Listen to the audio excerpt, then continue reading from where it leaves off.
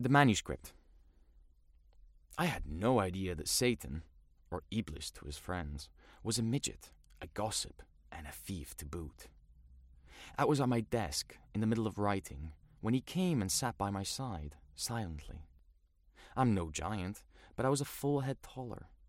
I was easily able to look him over, noting each and every one of his distinctive features. In profile, his nose appeared to be long. His one eye had no lashes. A 7-pointed star was tattooed at the corner of his lips. Having thus examined and acknowledged him, I returned calmly to work. Well, well, a poem about Iblis, I said to myself.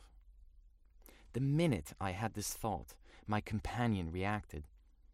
I watched a very slender hand emerge from his pocket and place itself on my sheet of paper. For every word I wrote, he added another with, I must say, a real sense of entitlement. But if I didn't like one of his ideas and I deleted it, he immediately responded in kind to one of mine. We wrote and rewrote for a long time, until the moment when the phone began to ring. I picked it up and waited for someone to speak, but there was no one there. I slammed the phone down. Iblis had taken advantage of this interlude to vanish, taking our manuscript along with him. Le manuscrit.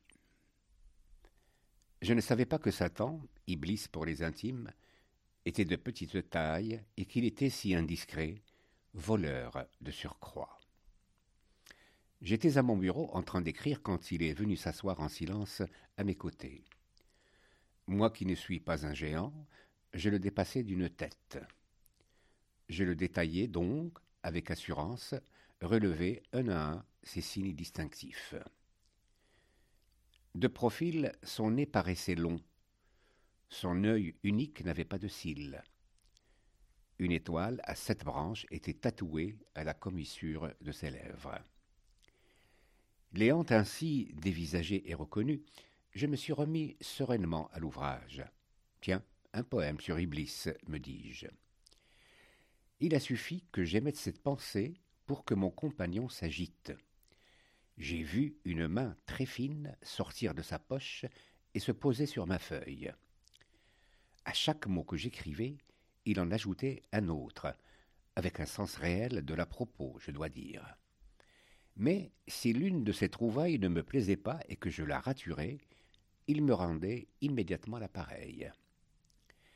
Nous écrivîmes et corrigeâmes ainsi longtemps, jusqu'au moment où la sonnerie du téléphone retentit. Je décrochai, attendis que mon interlocuteur se présente. Mais il n'y avait personne à l'autre bout du fil. Je finis par raccrocher avec rage.